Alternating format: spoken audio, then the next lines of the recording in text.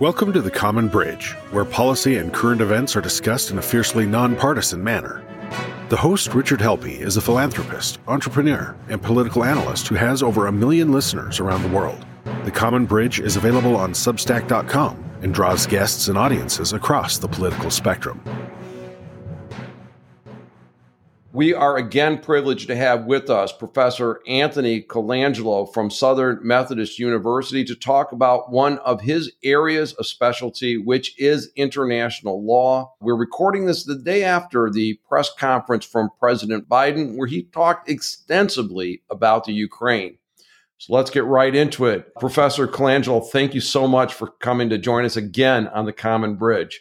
My pleasure. Thank you for having me. Great. Now, when we spoke on our earlier podcast, you talked about your experience at Northwestern, Columbia, and some of the specialties that you've developed. We, of course, will have your full bio at Substack and at richardhelppie.com. But do you mind just a quick thumbnail of your professional background and what makes you qualified to have this conversation with us today? Sure. So, as I said in the prior podcast, I graduated at the top of my class from Northwestern, got a master's and PhD at Columbia, clerked on the Second Circuit Court of Appeals, which covers New York, Connecticut, and Vermont. And I taught at Columbia for 2 years, and now I'm down at SMU. My areas of expertise include international law and theory, foreign relations law, and private and public international law. So, including the law of war and the law of the use of nuclear weapons. I partner with the Nuclear Weapons NGO. So this is very much an area of expertise of mine. In particular, something that's fascinated me since I started working in this field is the law of military intervention. So what I thought I would do today would be a little bit more of an educational sort of presentation, then we can have a dialogue on that. And as we all know, so President Putin is sort of on the verge of invading the Ukraine. And just to give an example of how international law works, there are rules in place. And if you violate one of those rules, it authorizes a retaliation, more or less, from other countries to bring you back in line. Now, at this point, there is, I would say, two kind of avenues that the United States might follow, depending on the type or species of action Putin takes. If Putin comes in somewhere short of a military intervention, the U.S. may opt for a similar, what I would call a soft response, which would be something along the lines of sanctions, cyber attack, financial consequences, something like cutting off financial markets or something like that. In the more dire situation, where Putin intervenes militarily, the United States would probably go for a more hard option, which would be military intervention. Now, typically countries are going to want to go for the soft option. I mean, they're a lot less expensive. You're not going to have to deal with loss of life and human suffering. I mean, I think that's something we all want to avoid. Now, what would authorize under international law the hard option, the military intervention on behalf of the United States? And it's very clear under international law that military aggression violates international law. Now that is Article 2.4 of the of the United Nations Charter. The United Nations Charter prohibits aggressive war. This actually predates the United Nations Charter. So the Nazis were prosecuted at Nuremberg for aggressive war. That was under what's called the London Charter, which laid out the crimes that the Nazis were prosecuted for. So this is a pretty long-standing prohibition. And that would trigger another article of the United Nations Charter, which is Article 51, which allows for self-defense. And one of the things that I think is particularly salient here is that, and I just want to read here, it authorizes what is called collective self-defense. So it's not self-defense just by the Ukraine, it's collective self-defense by other countries in the world. I think this is of particular importance here because what that does is it brings into the fold the United States and possibly NATO to retaliate against Russia. And one thing that I am sort of a proponent of and have championed in my scholarship is that by waging aggressive war, Putin would effectively be inflicting two violations of international law. So let's say we have a diagram of country A and country B. Okay? Now, one violation, let's say just geographically, let's go geographically. So country B violates the territorial sovereignty of country A. So that's one delict, we would say. That's one wrong under international law in this specific case. But there's another violation. What that does is it weakens the rule of international law, the rule of non-aggression. So we have two separate but related violations. One is the specific aggression against the Ukraine. The other is the weakening of the rule of non-aggression. And that touches on the interests of every state in the world, because every state in the world has a vested interest in the rule of non-aggression. Why is this so important? I think it's so important because the retaliation needs to deter against that.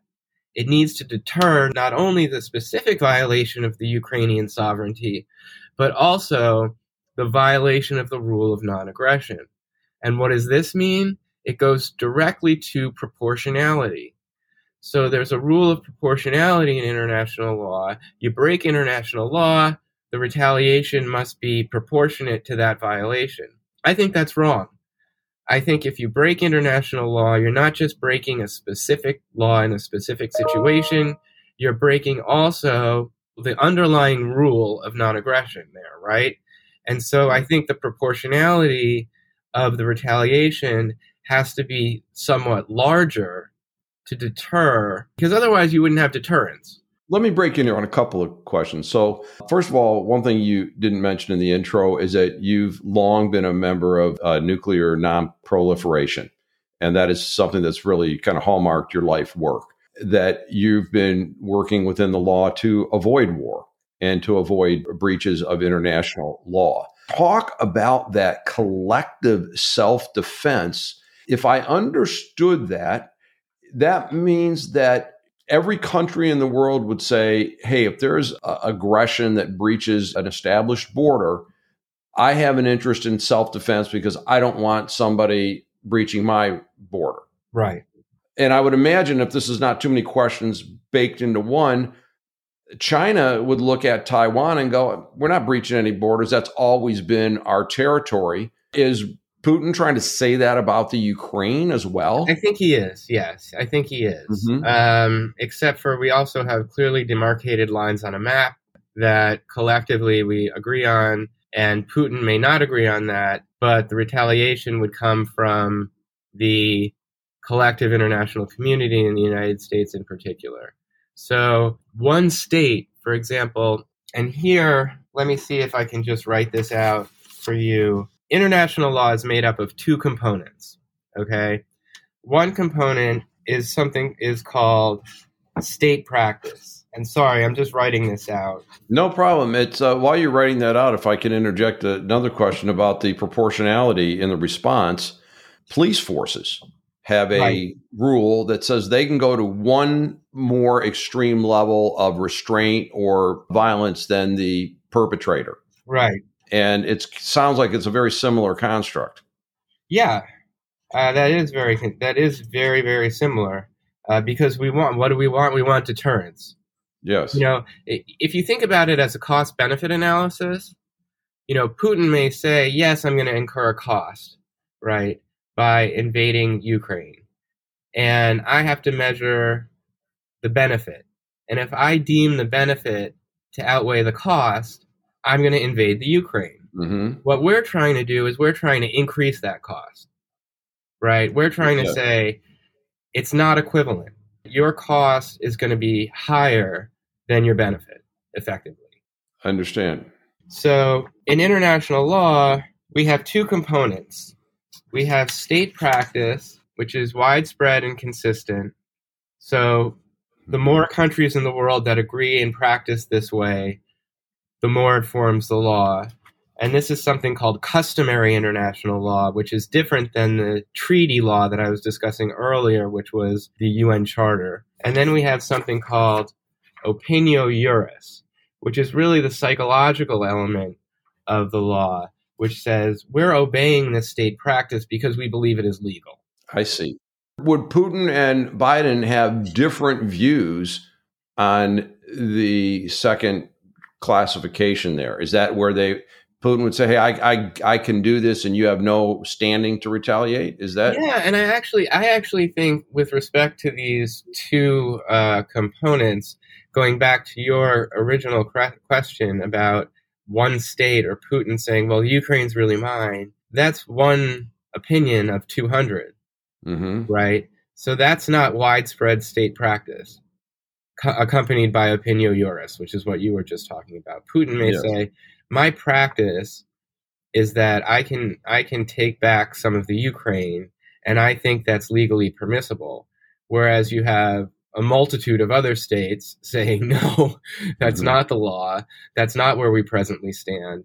And so, that would be illegal. The other thing that's really important here is that if the United States decides to intervene, it is a spectacular opportunity for the United States to craft the law of armed intervention going forward. Because what the United States would be doing is showing the world how a military intervention would be conducted. And that counts as state practice. So instead of just intervening, it would be incumbent upon the United States to say, look, this is how we're going to intervene. We're going to obey the laws of war. In this nascent area, every future intervention would be measured against the legality of the United States intervention, if that makes sense. Does that compute for you? It does. And would providing, let's say, lethal military aid to the Ukrainians, would that fall someplace between sanctions and actually putting our armed forces in harm's way? Sure. And I think that's where we are now, right? We're saying we're gonna give you enhanced weapons capabilities, Ukraine, if Russia invades. And I think that's somewhere between the soft and the hard option at this point. Isn't that kind of an incentive for Putin to invade? Because wouldn't he want to invade before the weapons got there? Yeah, look, there's a chronological component here, right? If you're talking about, for example, the soft option and something like sanctions, you want there to be enough time for those sanctions to do the damage. And then if you start threatening enhanced weapons capabilities, yeah, it could incentivize Putin to take those steps. That said, it's not going to be that difficult for the United States to give the Ukrainian military those enhanced weapons capabilities. In my view, should Putin engage in an intervention or in an invasion, I think that the response would be pretty quick from the United States, and it would be military on behalf of the United States and any NATO members that would support that intervention. I see. So imagine you were called into the Oval Office with a team. Well, they bring people like you in, and the President of the United States looks at you and he says, Professor Colangelo, what's your assessment of the situation, and what do you think my two best options are? What would you tell the President of the United States? Has there been a military intervention in your hypothetical? No, it's as we stand today. That's as we stand today here on January 20th of 2022. Early in the day, because the way the news is going, anything could happen later today. But right. You're called in, you arrive in Washington, D.C. this evening. Situation's basically the same. The president has you come into the Oval Office.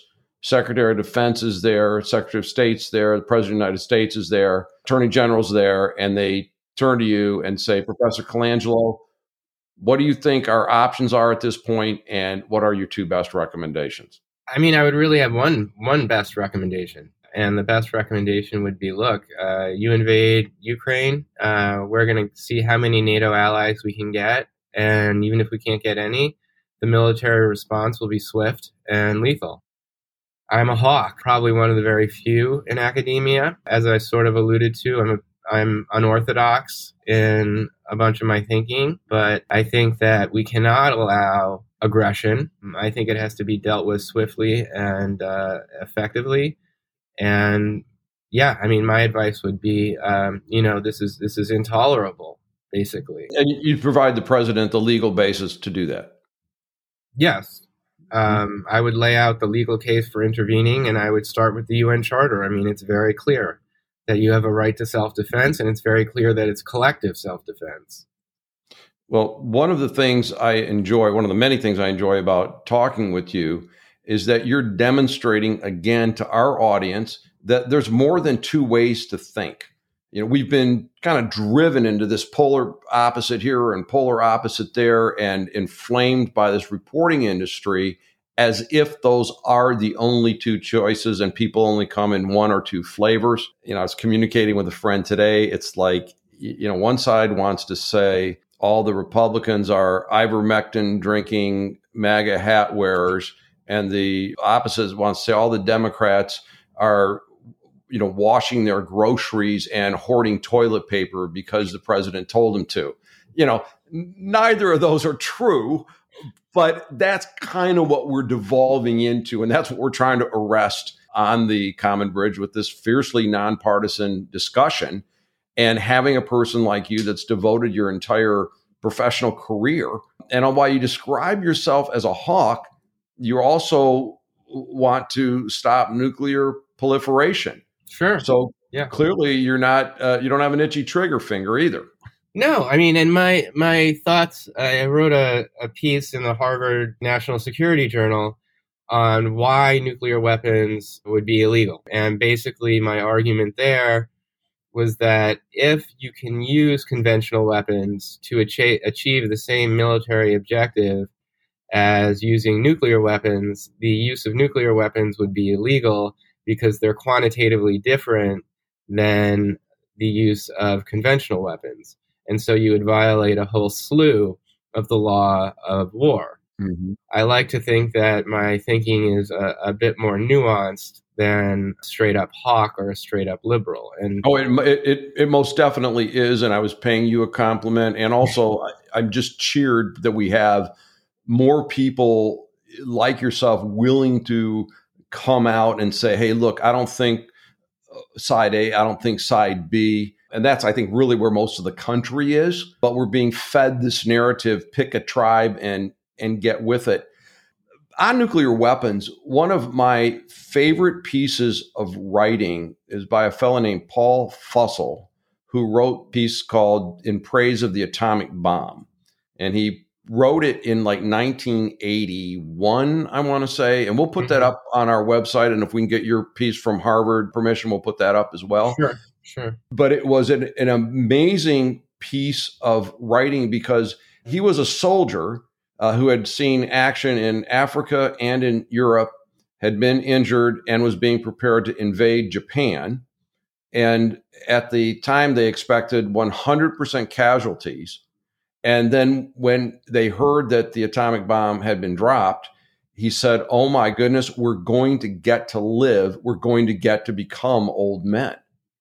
It is a great piece of writing by somebody that had a firsthand view of this.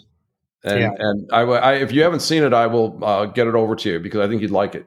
I'll check it out for sure. Yeah. I haven't seen it. He became quite a liberal writer throughout his life. So he's not a, political animal or a, intense right winger. He was just, a guy called to do his duty and he was doing it and was ready to die for it and got bailed out.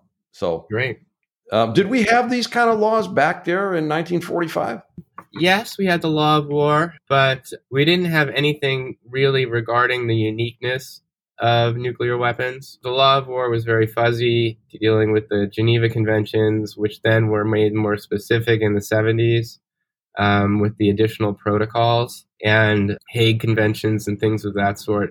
A lot of the law of war dealing with proportionality an attack and things like that. I believe came later. I would have to research it a little bit more. But regarding that strike, it was pretty unprecedented. Indeed. Well, look, in this present day that I hope and I pray that our president can prevail on President Putin to back down on the Ukraine. I hope that we can apply the right international pressures to keep China away from Taiwan. Mankind, humankind is better served in the absence of war, and better to let's have health care and let's have open markets and clean up our environment and such. Professor Colangelo, before we wrap up today, what didn't we talk about that perhaps we should spend a few minutes on?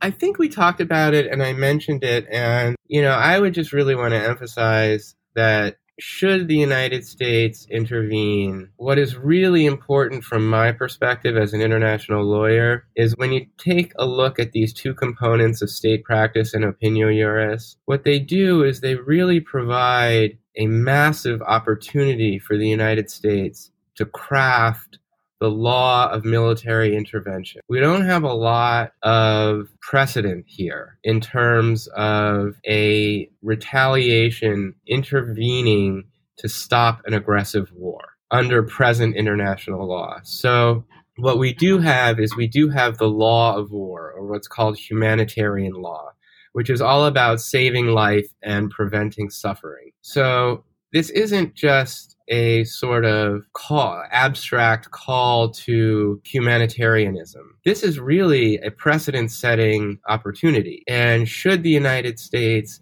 when you talk about the opinio juris, the state practice would be the intervention, right? Right. When you talk about the opinio juris, that's the psychological component. That's where the United States would be saying, we're intervening, and this is the manner in which we're intervening. Here's how we conduct our intervention. And if we conduct our intervention in line with the law of war, we're setting the precedent for how countries going forward must intervene. If we just say we're intervening, there's no legal precedent. Right. There's no opinio juris.